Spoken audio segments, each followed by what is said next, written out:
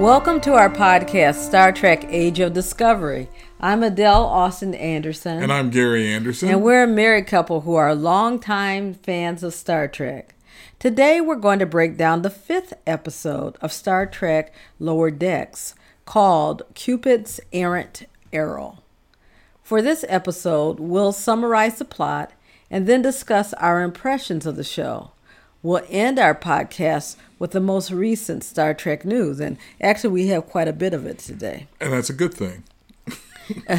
Before we begin, please remember our analysis contains spoilers. So if you haven't watched the episode yet, you may want to do so before listening to our comments. However, rest assured, we will not divulge any of the many jokes or Star Trek reference gags in the episode. So those moments will be fresh for you when you get a chance to see it for yourself. Now, Gary, let's start off with the synopsis. Okay. The USS Vancouver, a Parliament-class ship, partners with the Cerritos on the demolition of a moon that is endangering the planet Mixus 3. The Vancouver seems to gleam with an air of importance that produces eye-rolling from Captain Freeman. However, this high-class ship cannot resolve a diplomatic crisis, which the Vancouver is undertaking in their conference room filled with irate Mixians. Not everyone is disappointed to visit the Vancouver, though. Ensigns Rutherford and Tendi lament the ramshackle nature of the Cerritos and geek out about all the engineering gizmos available on the Vancouver. Ensign Boimler's interests are more romantic in nature, as he meets up with his girlfriend of 1 month. She's named Lieutenant Barbara Brinson. Ensign Mariner is adamant Barb is a fabrication, a holodeck simulation created by her deprived best friend. But not only does Barb turn out to be real, she also is head over heels attracted to Boimler, purring about how he radiates primal confidence. Yeah. However, any confidence Boimler has disappeared with the sudden arrival of Lieutenant Jet, the broad-chested old flame of Barb's. As the two go off to reconnect and recalibrate the containment field, Boimler's jealousy gets stoked, and so does Mariner's curiosity about Barb. Meanwhile, Tendi and Rutherford meet with Lieutenant Rahm Emanuel Docent Jr., a Vancouver officer who recruits them to run diagnostics. As a prize, he offers this to the yet-to-be-released T-88 scanner, which is more than enough incentive for the ensigns. The two immediately snap into competition, adamant to take home the new piece of technology to their respective teams. Now, Mariner is incredibly suspicious of Boimler's bow, as she feels he's way out of her league. Her past informs her opinion, as Mariner recalls in a flashback her time aboard the USS Quito. With a new hairstyle and a DS9 style uniform, she's seen in happier times, chatting it up with her coupled up friends. Things go from lovey-dovey to horrifying, as it turns out one of them is a shapeshifter who devours his mate. Meanwhile, Captain Freeman seems to have found a solution to all of the Mixians' religious, agricultural, and ancestral worries to blowing up the moon. However, one disgruntled member remains, saying the implosion will lead to the destruction of his planet. He throws a tantrum, yelling that Starfleet will have their hands covered in blood as red as his skin. Yeah, and the irony of it is that he's talking about this civilization that's going to be destroyed, and yet it's going to, if they don't do anything about it, it's going to lead to the destruction of another planet. Right. Boimler's solution to possibly competing with Jet predictably doesn't go well. He literally crashes her briefing, embarrasses both Barb and himself. He even then tries to upgrade his image by mimicking every cool figure from Earth's history. The result is a Leatherman jacket-wearing Boimler sauntering into the mess hall only to trip and cover his girlfriend in beer. Mariner is also continuing to spiral, taking hair samples and fashioning a cork board that theorizes Barb is everything from a Cardassian spy to a transporter clone. It clears no matter what she is. Barb is getting frustrated with both of them. Now, Barb finally confronts Boimler about his weird behavior after he tries to catch her and Jet after he hears them making suggestive noises. After admitting his worry about her leaving him, she reaffirms her feelings. However, Mariner breaks up the couple's reunion when she pulls down Barb's pants in an attempt to expose her as a reptoid. Of course, Mariner's theory is proven false, but her suspicions are revived when she finds the husk of a parasite, which causes her to take off to disrupt the happy couple who have walked off arm in arm to an orbital platform. She passes Tendi and Rutherford, who burst into Lieutenant Dawson's office to find out who won the T-88. It turns out they both did, along with a spot on the Vancouver. He writes up a transfer request for the two of them to work on the ship pending their approval. Though the duet give it a lot of thought, they ultimately decide to stick with the Cerritos, happy with the jobs of keeping the ship together. Unfortunately, that is not the response Dawson wanted to hear, as he angrily responds that the transfer will go through anyway. Rutherford and Tendi steal the pad from the irate officer, only to discover that he intends to swap places with them on the Cerritos. He tearfully throws himself at their feet, fried by the epic action and looking for a simpler day-to-day schedule. They agree to forget all of this happened in exchange for deleting the transfer request, as well as 2 T-88s. The ensigns seem to be doing a better job at negotiating than Captain Freeman, who is still having issues with one of the Mixians. As he shouts invectives about the Prime Directive, which don't make any sense, he accidentally reveals that he and his wife are the only two people on the planet in question. Fed up with this nonsense, Freeman orders the moon's destruction, ending her diplomatic negotiations. Things are getting explosive on the orbital platform as well when Mariner walks in on a fully nude Boimler. As the two fumble past the awkward moments, she tries to show him the exoskeleton, only for him to shrug her off as yet another ranting. He gets knocked out when the platform shifts and Barb arrives, culminating that an all-out brawl between the two women. They exchange punches and words, and in turn, it turns out that Mariner's paranoia about Barb being a parasite is reciprocated. The two end up coming around embarrassing Boimler stories, realizing how much in common they have. Unfortunately, Mariner's scanner still shows a parasite in their midst that turns out to be coming from an unlikely source, Boimler. The parasite in question has been living on the back of its head for the past month, secreting pheromones to make their host irresistible. Ooh. Though Barb affirms the sweet scent had nothing to do with her feelings for Boimler, she still breaks up with him, citing the extra work she'll be doing to research this romantic bug. All is not lost, though, as she's made close friends with Mariner.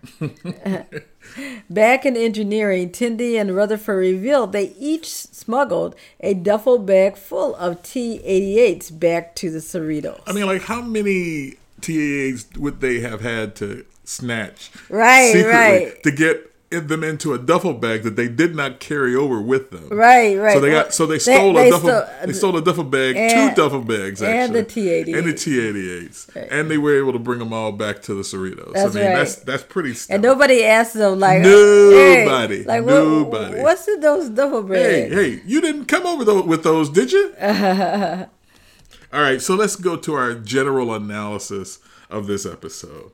This episode forgoes a cold opening joke scene to give us more time with the storylines that they're going to explore. And that actually is a good exchange when we think about it. Yeah. It's because Cupid's errant arrow is funny as hell from start to finish. If each of the remaining 5 episodes continue to be funnier than the last and still have more Star Trek references than the last episode, I'll feel that Star Trek's Lower Decks could be the best first season of any Star Trek series ever. It hasn't failed to bring the laughs or give fans a slew of Easter eggs sprayed all throughout the episode. And for the Easter eggs, we'll include a few sources for that discussion in the podcast notes when we actually upload this episode. In the show notes, you'll see some good videos that you'll be able to, who'll do a pretty extensive listing of all of the Easter eggs. All and right. we'll turn our attention instead at this moment to the analysis of the characters in the storylines. Okay, so let's take a deeper dive into the plot. First, we're going to look at Boimler's girlfriend. Once again, Boimler and Mariner are paired together in the main storyline, and hilarity ensues. Originally, when we were introduced to the idea that Boimler had a girlfriend, it looked as if the comedy is going down a familiar path of it just being just a holodeck fantasy. We've seen how that played out before with other characters in other series, such as with Lieutenant Barclay and Geordi LaForge on The Next Generation, and even Captain Janeway on Voyager. Yeah. This time, it's just a head fake. This woman, Barb, turns out to be real. She's Lieutenant Barb Brenson of the USS Vancouver, and she's clearly out of Boimler's league. So why is she with Brad Ward? The premise that Boimler could never have attracted someone like Barb is reinforced when we meet Lieutenant Jet, her former boyfriend. He's, tall, dark, and handsome. He's well built and the second coolest person on the Vancouver, according to Mariner. How could Barb go from Jet to Boimler? While we watch Brad become insanely jealous and fearful of losing Barb, Mariner gives us another possibility to follow. She becomes obsessed with what could be wrong with Barb? Is she an android, a shape-shifting alien, or possessed by a parasite? Either one of these approaches to the story would have been sufficient for a traditional half-hour comedy. However, Lower Decks interweaves both for maximum comedic value. Even when the mystery is solved and Mariner finds the neural parasite attached to Boimler, the story continues to surprise us. Mariner and Barb develop a friendship. Barb wasn't totally seduced by the pheromones the parasite gives off. She actually was attracted to Boimler, but her job is going to make it difficult to maintain the relationship. Also, Mariner's affection for Boimler seems much less paternalistic and more genuinely based on a real mutual affection between the two that has developed over time. In the B plot, we have Rutherford and Tendi, and their adventures on the Vancouver. One of the personality traits Rutherford and Tendi share is a manic devotion to their work. And in spite of the rundown nature of the Cerritos, they both have an affection for the ship. However, they equally long for a chance to work on a more prestigious ship if possible. Since this is the B plot, we aren't given as much time with Rutherford and Tendi, but the time we do have highlights one glaring fact.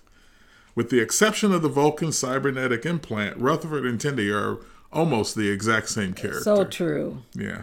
And maybe they need to explore Tendi's Orion heritage. I'm just saying. Yeah. It's not like I haven't said this before. Right. I know we sound like a broken record, but that's just a fact. Like, why is she an Orion? Yeah. Right. I mean, look, this is a problem I had with the Kelvin timeline, too. I mean, there was an Orion Starfleet cadet in those films, but how that was possible was never explained. I mean, in previous Star Trek shows, we've seen the Orions depicted as slave traders, pirates, and marauders. Not exactly what you would call Starfleet material. That's right. I mean, even in the Enterprise, the females have been shown to be silent manipulators of an outwardly male-dominated society. I mean, this may be a sore point for a Star Trek nerd like me, but I don't think they're handling Tendi very well, and they haven't given us much new about Rutherford either. That's right. I just want to say that the writers of this show have shown such a real skill at basing the comedy in the personality traits of the characters as they've developed, and also understanding Star Trek canon. Really, and yeah. so again, so then why did they make her an Orion? Yeah, but there isn't much we know about that's been depicted in either one of these characters. You know, I mean, everything that we learned about them in the very first episode. That's right. And there's really been not a whole lot of additional information that's been presented to us. Right. And here's the other thing is, both of them have shown themselves to be quite competent under crises in other situations. So what distinguishes them? I mean, if this was a regular half-an-hour comedy, one of these characters would be gone by the end of the first season. Right. Because you wouldn't want to keep them on the payroll. That's right. You know, I mean, so it's just that. I mean, that's exactly what happened to Tasha Yar. Right. I mean, they said we got her and Worf. We don't need both of them. We don't need both. And so, and she wasn't really happy with how she was being depicted, and so she left. Right. So I'm hoping that for the remainder of the first season, they're gonna give us more to love about these two characters, because right now they haven't done a very effective job. I agree. Well, let's turn to the C plot, yes, which dealt with the moon of Mixus 3. The loss of the cold opening in this episode gave us time for a real treat of a C plot. Originally, Captain Freeman was presented with yet another embarrassing experience by the comparison of a high-quality and prestigious Vancouver ship over that of the Cerritos. But as the episode progresses, it becomes clear that Freeman is in charge of the diplomatic portion of the mission to Mixus 3 and much more capable to handle the situation. Yeah. It was funny watching as she explodes at the lone Mixian holdout and then proceeds to order that his decaying mood explode as well. It was short, filled with a lot of rapid-fire jokes and a well-placed expletive that was blipped out for effect. But once again, what it clearly showed was Captain Freeman's keen expertise and leadership. She and First Officer Ransom have both displayed behavior that provides for a great deal of humor without ever undercutting their ability to command in serious situations. The Cerritos may be imperfect, but it's not the wackiest ship in Starfleet. And I really appreciate that. Yeah, you know? I mean, I like the fact that we don't lose the comedy for the sake of being, in Star Trek format. Right, right. But when things get dire, we believe that these characters are capable of stepping up to the challenge and achieving what they need to achieve. Yeah, they can handle their business. Right. I mean, yes, they all have personality traits that kind of, make them a little manic, and that's where the comedy comes from. Right. But at the same time, they know what to do when it comes down to the brass tacks. I mean, they really can handle their business. Yep.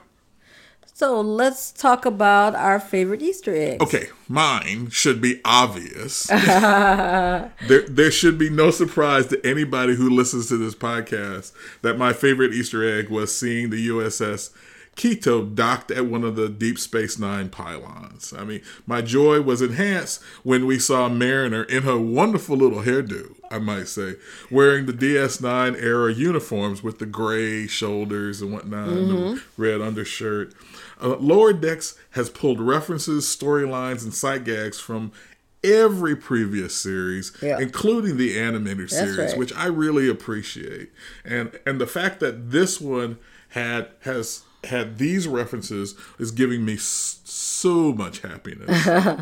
I can't wait to see what other goodies are going to be shown for us in specifically from DS9 in the remaining 5 episodes. Yeah, I'm looking forward to that too. And so here's my Easter egg. Among the many choices that I had in this episode, choosing my favorite was also an easy task for me. I chose the M113 creature, whose picture can be seen as one of the images of legendary Star Trek shapeshifters on Mariner's evidence board. The M113 creature is a scraggly-looking, long-haired monster with sunken eyes and a round, protruding mouth that is reminiscent of the monsters one would find in a B-movie of the 1950s. I chose this Easter egg because it is a reference to the very first episode of the original series entitled The Man Trap. And that alien better known as a salt succubus. So the episode, The Man Trap, focuses on Dr. McCoy, who is reunited with an old flame of his named Nancy Crater. Although she's married, McCoy still is attracted to her. But what he doesn't know is that a year earlier, the real Nancy was killed by the M113 creature, who can transform itself into another being by reading your mind. The creature needs salt to survive and sucks salt from other beings if there is not enough salt supplies around for it to ingest. And the trouble with them sucking the salt is that it kills the person who the creature attacks. Yeah, that's just the one side effect that happens. Right. Yeah. So despite the cheap special effects, I do have a soft spot for this episode. There are really fine dramatic performances by DeForest Kelley as McCoy and guest starred Jean Ball as Nancy Crater. Also, among the secondary characters, Nichelle Nichols as Uhura plays a prominent role. Since this was the first episode of the series, I thought she would get many more opportunities like this one, but that was not to come to pass. However, after watching The Man Trap, I became hooked on Star Trek for what eventually became a lifelong passion. Okay, now let's move on to other Star Trek news. And the first item up is really exciting. It's Star Trek Day. Wow. Tuesday, September 8th. CBS All Access is beaming up Trekkies all over the universe to Star Trek Day, the celebration, which is a virtual event that's going to honor the 54th anniversary of the day Star Trek, the original series, debuted September 8th. 1966. Oh. The 24-hour free event will take place on Tuesday and will include panels with cast and creative teams from all the 9 series throughout the Star Trek franchise. It also includes exclusive news, a marathon of episodes, and also opportunities to give back.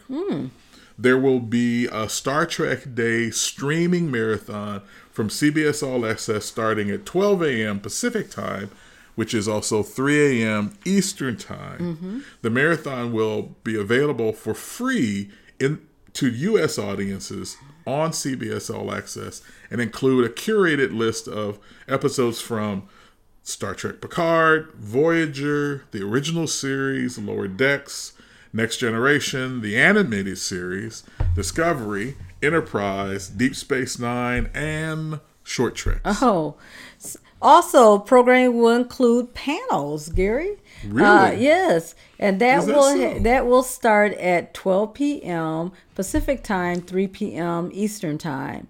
So Wesley Crusher, or is actually the actor Will Wheaton, and Micah Burton, who is the daughter of LeVar Burton, will serve as the hosts of the free panels and programming that will reunite iconic cast members and creative minds from nearly every single franchise under the Star Trek umbrella.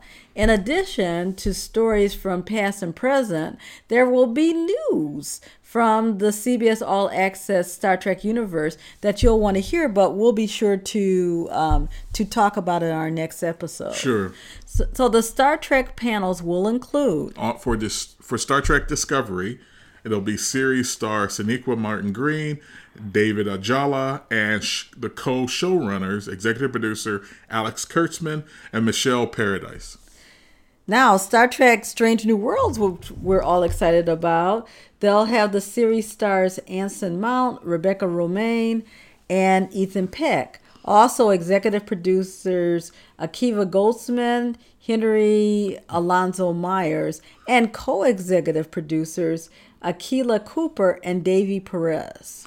For Star Trek Enterprise, series star Scott Bakula, Wow. Linda Park, John Billingsley, Dominique Keating, Anthony Montgomery, and Connor Trenier. Yeah, who is my favorite character. Right, yeah. He played Trip on Enterprise. Yeah, you had a lot of Trip love. Then up next is Star Trek Deep Space Nine panel, which includes series star Terry Farrell, Alexander Siddig, Armin Shimmerman, Nana Visitor, Sarah Clofton, and executive producer Ira Stephen Bear. All right, so then they're going to do an original series panel with series star George Takei and the CEO of Roddenberry Entertainment, Rod Roddenberry. Yeah, that ought to be really interesting. And then we'll go to Lower Decks with the voice cast members, Tawny Newsome, who plays Mariner, Jack Quaid, who plays Boimler, yep. Noah Wells, who is Tendi, and Eugene Cordero, who plays Rutherford, and the series creator, showrunner, and executive producer Mike McMahon. Right. Up next, you'll have Star Trek Voyager, this will be part of the celebration of their 25th anniversary. So you have series star Kate Mulgrew, Robert Picardo, Robert McNeil, Garrick Wang, Tim Russ, and Ethan Phillips. And then finally, they're going to combine two shows, which makes sense. They're going to combine the Picard show and Next Generation, and they'll have the legendary cast members, Sir Patrick Stewart. Sir Patrick Stewart. And Jonathan Frakes. Right. So, in addition to that, on September 8th, for every person that tweets hashtag Star Trek United Gives, CBS All Access will donate $1 to organizations that champion equality, social justice, and the pursuit of scientific advancements. Organizations will include the NAACP's Legal Defense and Education Fund, as well as the Equal Justice Initiative. So I'm definitely going to do that. Yeah, and so we really hope that if you can also do that, because the more dollars that we can get going towards these organizations, the more good they can do in the world. And I think that's really, if you're a Star Trek fan, that's exactly what you want. That's right. So let's move on to our next item, which we have news that there's going to be other new characters on Star Trek Discovery. Yes. And so according to StarTrek.com, Season 3 of Star Trek Discovery will introduce the Star Trek franchise's first non-binary and transgender characters. The Star Trek universe first non-binary character is Adira, played by Blue Del Barrio. Adira is highly intelligent with a confidence and self-assurance well beyond their years. They will find a new home on the USS Discovery and form an unexpected bond with Lieutenant Commander Paul Stamets and Dr. Hugh Culber. The first transgender character is Gray, portrayed by Ian Alexander. Gray is empathetic, warm, and eager to fulfill his lifelong dream of being a trill host, but he will have to adapt when his life takes an unexpected turn. The person playing Adira, Blue Del Barrio, is a non-binary actor who uses they and them as her pronouns. Del Barrio was in their final year of study at the London Academy of Music and Dramatic Arts when they auditioned for the role of Adira. Del Barrio has been acting in theater and short films since the age of 7, and they're incredibly excited to make this television acting debut in season 3 of Discovery. The person playing Gray, Ian Alexander, is a 19-year-old actor who uses they, them, and he, him pronouns. He is best known for their roles as Buck Vu in the Netflix series The OA and Lev in Naughty Dog's video game The Last of Us Part 2. They are the first out transgender Asian American person to act on television. They are also an advocate for transgender equality, racial justice, and mental health awareness for LGBTQ plus youth. Okay, next up, James Darren. And this is good news. This is really good news. According to TrekToday.com, actor and singer James Darren is recovering from a bout of COVID-19. So the good news is that he's recovering. Yes. Darren is best known to Deep Space Nine fans and everyone's favorite holographic saloon singer, bartender, and therapist, Vic Fontaine. The actor is 84 years old, which puts him in the high-risk group when it comes to the virus. And Deep Space showrunner Ira Steven Behr said via Twitter that he had just spoke with Jimmy, and he's a fighter, he's on the recovery road, but all of you at Star Trek and at Star Trek CBS and at Star Trek DS9, Doc folks out there should say a prayer or two just to keep all bases covered. We love you, Jimmy.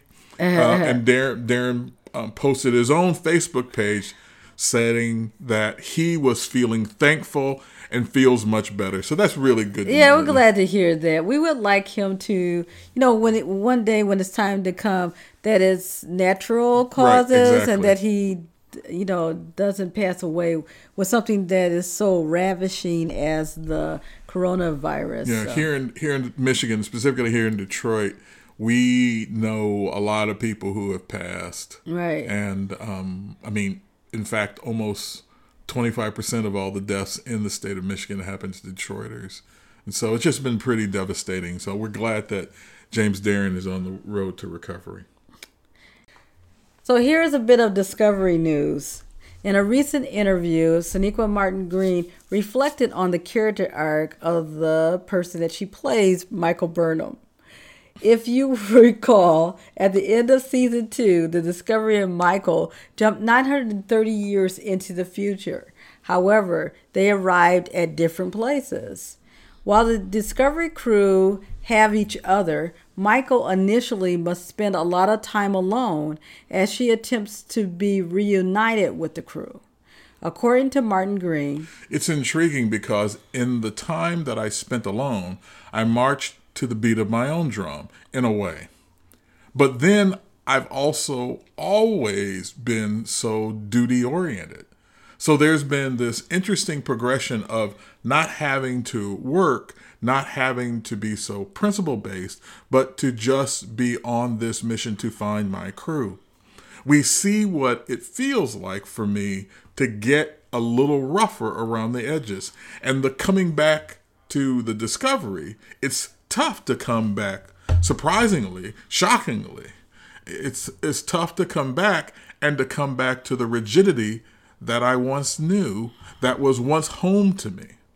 I've gotten to live in a world where things are looser. I've gotten to feel what that feels like So it's interesting because it's not an easy transition back to the crew.